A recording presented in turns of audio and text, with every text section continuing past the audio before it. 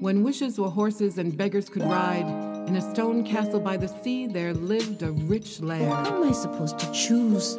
There are so many. And so he left the trail, and he followed the sound of the music. I am the goat from the hills and the mountains. And when I have finished eating these herbs and these vegetables, then I shall eat you, too. Once upon a time, and welcome to the Story podcast. I'm your host, Isabel Hauser, and I have some stories for you.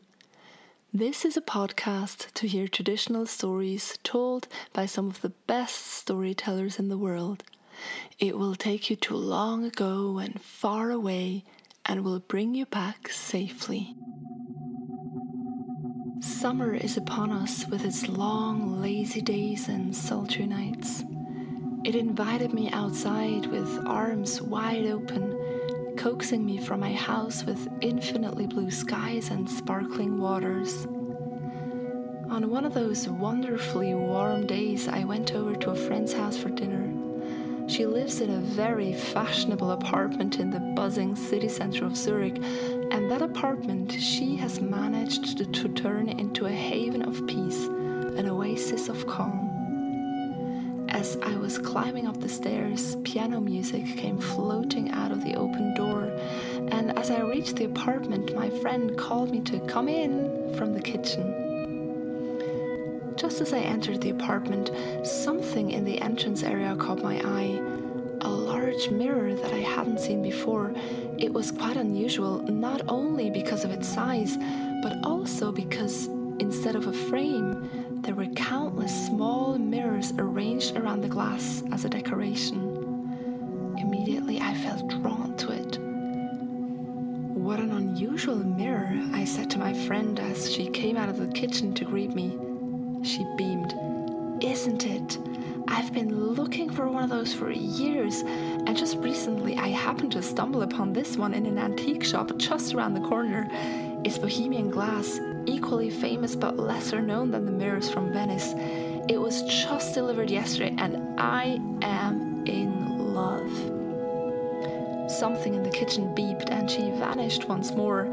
I heard her cluttering with pots and pans. The mirror drew me in. I went to examine it more closely, and despite it being an antiquity, the glass was still crystal clear. I leaned in, blinked at my reflection, and suddenly the image blurred, and the face I was looking at was no longer my own. The first teller for this episode is Anne Shimojima. Anne tells folktales from around the world and stories from her Japanese heritage, reminding us that to be human is to travel the most fascinating journey of all.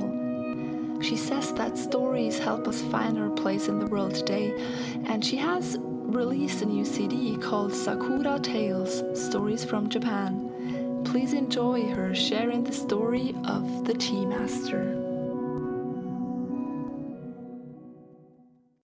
Lord Yamonouchi had in his household a tea master, an expert in chanoyu, the ritual ceremony of making and serving tea. The Lord loved the tea ceremony. He would enter his small tea house where the tea master awaited him. He would admire the hanging scroll and fresh flowers that the tea master had so carefully chosen. The two men would sit together, and the tea master would begin the ceremony using careful, precise movements in the quiet room.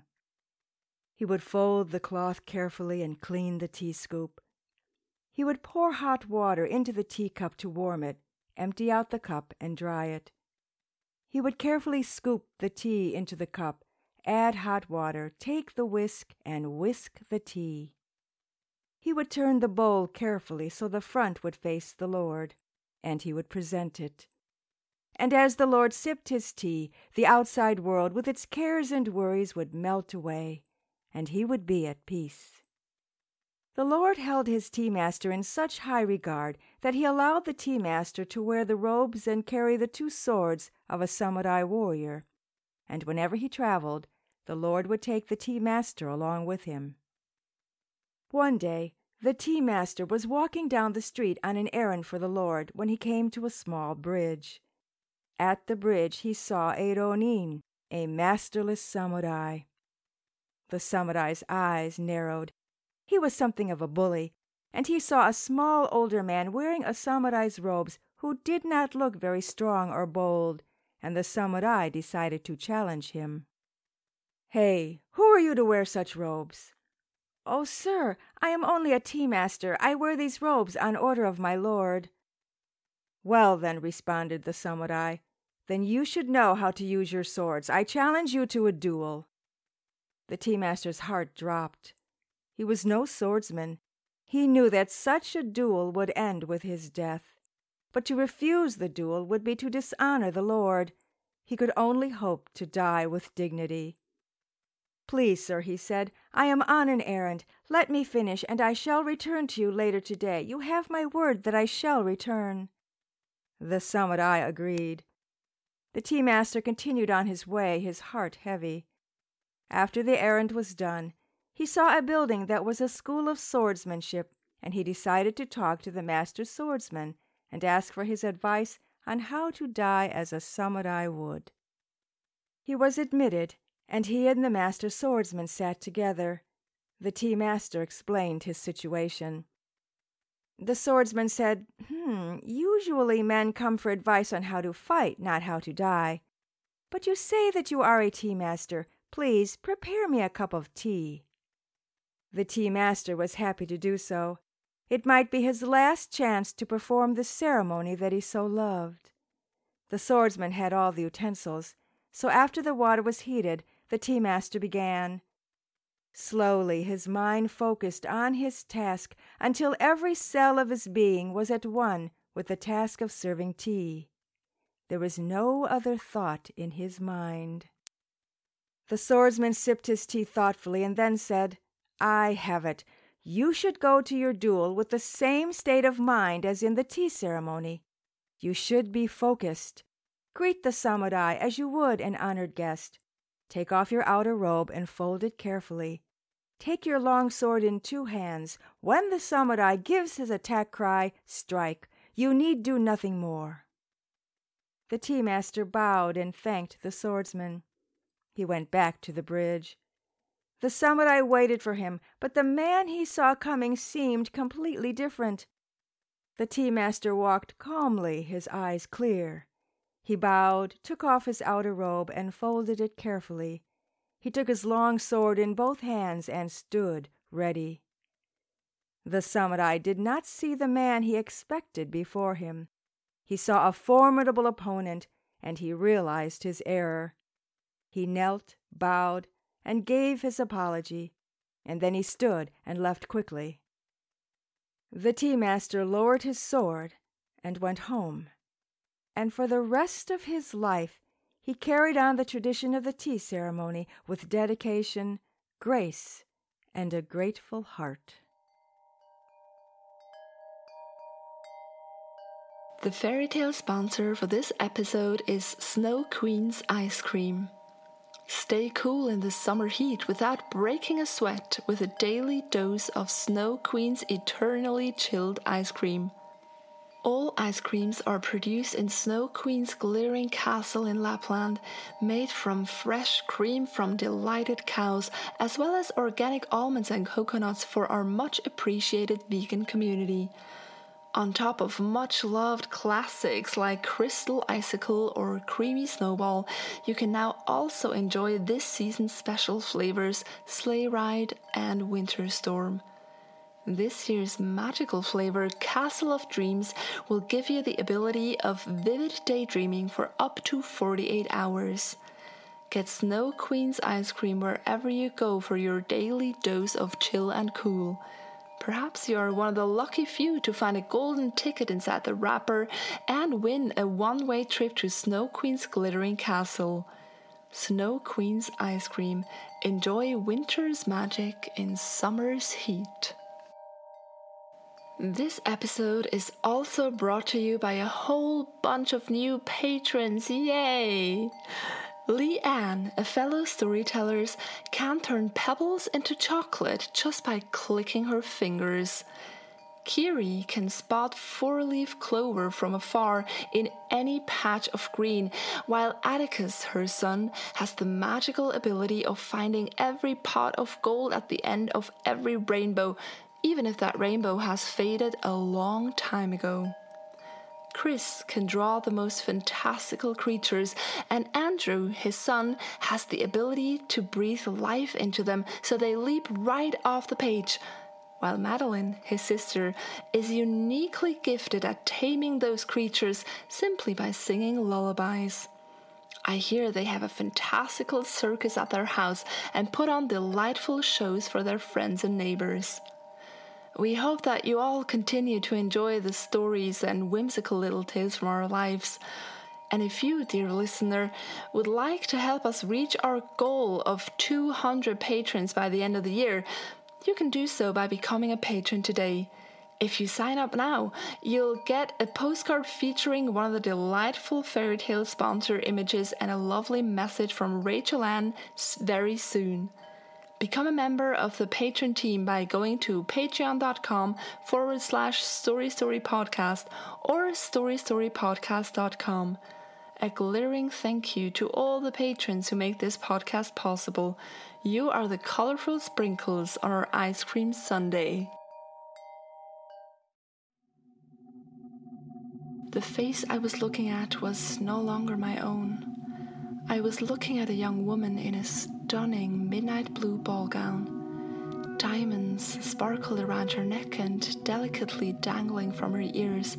Her hair was swept up in an intricate bun, also studded with diamonds like stars, and ringlets were framing her face. She was beautiful, creamy skin and rosy cheeks, and the look in her eyes was somewhere between excited and nerve-wrackingly nervous. Just for a moment she leaned in and whispered something to herself, which I couldn't hear, and then the image blurred again and I looked into my own very confused eyes. "Have you noticed anything unusual about the mirror?" I asked my friend as she emerged from the kitchen, 2 chilled drinks in her hands. "No," she replied. "I haven't even had time to properly look at it. Things have been mad since yesterday." I didn't want to worry her or spoil the surprise of the magic mirror, so I said nothing. Joined her on the balcony, we clinked our glasses, and against the backdrop of the mellow summer eve we shared tales, laughed till we cried, happy tears running down my face. Quite some time later I went to the bathroom, and on the way there the mirror drew me in again. I noticed streaks of mascara down my cheeks, and as I wanted to rub them, the image blurred again. The same young woman appeared. She was equally beautiful as last time and even more dolled up. The dress she was wearing this time round was more opulent, with a gossamer white veil fixed to her hair. Her eyes were beaming, and just as someone appeared behind her, the image vanished. "Do you know anything about the history of this mirror?" I asked my friend as I sat back down at the table. The sun was setting behind the houses, pouring golden light over the city. "No," she said wistfully. "I only know that it was made in Bohemia in 1850, but I do wonder, just imagine the things this mirror must have seen over the centuries." I nodded, deciding I would keep the reflection of the young woman to myself for now. And for the rest of the evening I didn't get a chance to look at the mirror again, and I haven't spoken to my friend since. However, I am so curious if I'm going to see the young woman again and continue to see her story when I go back to my friend's place. I've been quite careful with mirrors since, and always wonder what stories they could tell me about the people who have washed themselves in them. What do you think? What could the mirrors in your own home tell you? The second teller for this episode is Cooper Brown, a Colorado-based storyteller and performer. Cooper discovered his love for storytelling as a child growing up without a television, and first started out as an actor before turning to storytelling. He was featured at the National Storytelling Festival on the Exchange Play stage, and together with our own Rachel Ann, he runs the popular storytelling show Stories with Spirits. And in this episode, he shares the tale of storyteller and samurai. Once, long ago in Japan, an old storyteller walked along the road. His kimono was stained with the dust of his travels, his sandals were caked with mud, and as the sun set before him, he could feel the cold of night begin to sink into those old bones. But he smiled, for there, silhouetted against the setting sun, he saw a dojo, a school of swordsmanship where young samurai might come and apprentice with a great master. And in those days there was a tradition that a traveler arriving at a dojo, if he crossed swords with one of the students there, he would be given a meal and a place to sleep. He knocked there on the gates, and they were opened by a young man. "Honored sir, welcome. What can we do for you tonight?" "Boy, I am here to challenge the master of your house so that I might earn my bowl of rice and my place by your fire." "Grandfather, perhaps it is different where you come from, but here you need only cross wooden swords with me, a first-year student, and you will be given all you need." "Perhaps I misspoke. I am not here to beg. I am here to challenge, and as I am a master of my craft, it is only right that it is your master I challenge." "Honored sir, I beg you, please. When our master fights, he fights only with sharpened steel, and he leaves corpses behind him on the ground." "Are you being insolent, or are you merely stupid? I have challenged your master, and if he does not appear for my challenge, then in all my travels, I will declare this house, its master, and its students cowards. And oh boy, I travel many places."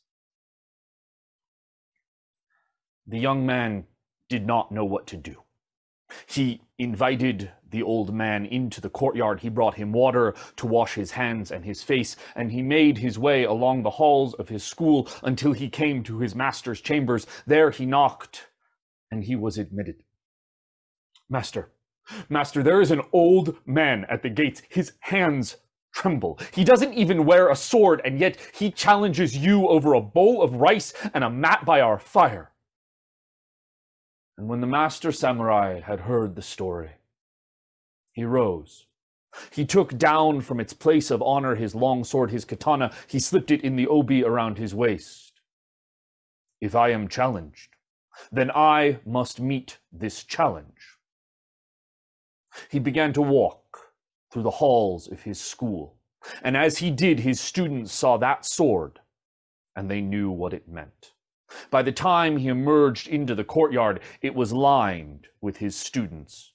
He looked, and there across the courtyard sat an old man in a dust-stained kimono, washing the dust from his hands and his face.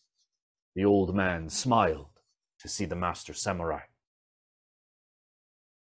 "Sir, I am told you challenge me, but you do not wear a sword.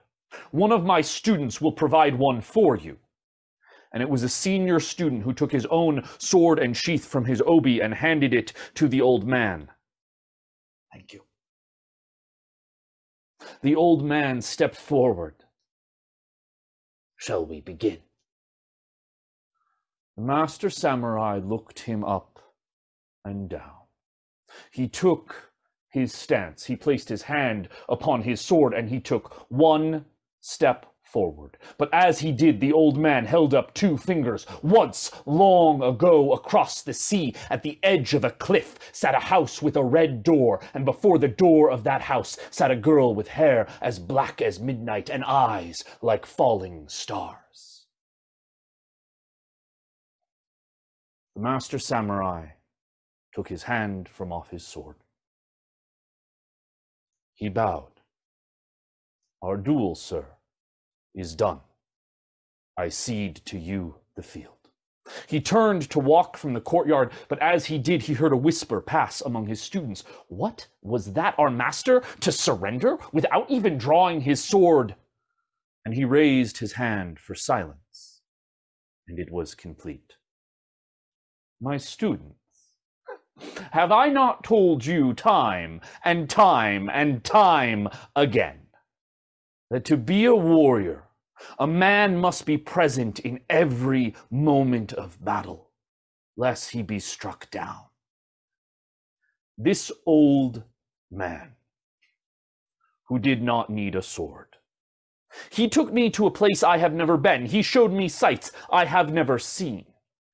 And in that time, with but a flick of his wrist, he could have cut me down. He took me long ago and far away, and yet he brought me safely home again. And for that gift, the gift of my life, you, sir, shall have my place tonight at dinner. You shall sleep in my bed. And I shall fast, and I shall sit the night meditating before the ashes of the fire on the gift that you have given me. And so it was, and so it will be, for all those that tell stories, and all those who have the heart to listen. Thank you for listening to the Story Story podcast. Show the love. Find Anne Shimojima at anneshimojima.com and Cooper Brown at storycrossroads.org. Tell them you heard them on the podcast and want to hear them tell more stories. Summer is indeed upon us, but alas, most of us are still unable to perform in real life, but will still keep telling stories with online events which you, yes, you, can hear from the comfort of your own home. Go find your favorite tellers on the podcast and discover what they can bring to your home. You can connect with the podcast and Rachel Ann on Facebook or Instagram at Story Story Podcast or Rachel Ann Harding, and you can find me at isabelhauser.com. You can see the delightful fairy tale sponsor ads on the Story Story Podcast Instagram and Facebook page. And while you're there, let me know the favorite stories you have heard or the favorite stories of your childhood. Who knows? Maybe you will hear them here soon. The brains behind the fairy tale sponsor was, well, me and the summer heat that has arrived here in Switzerland over the past few days. The inspiration for the true fairy tale was indeed a bohemian mirror from 1850 that indeed my friend in a very fashionable apartment in Zurich bought. The music is by Poddington Bear. This podcast is made possible by patrons like you. Consider becoming a patron or joining the mailing list to get podcast goodies or writing a review on Apple Podcasts, which helps other story lovers find and enjoy the show. You will hear more stories next week, but until then, live happily ever after.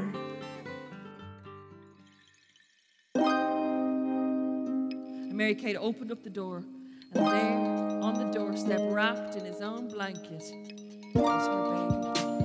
And to this day, Anansi spins webs so that he can catch the flea, the fly, and the moth that got away. If you go down to the lake on a clear day, when the water lies as calm as a sheet of glass, you can still see the rooftops of the castle glittering in the sunlight. And if you listen really closely, you can even hear the festive music from the royal court.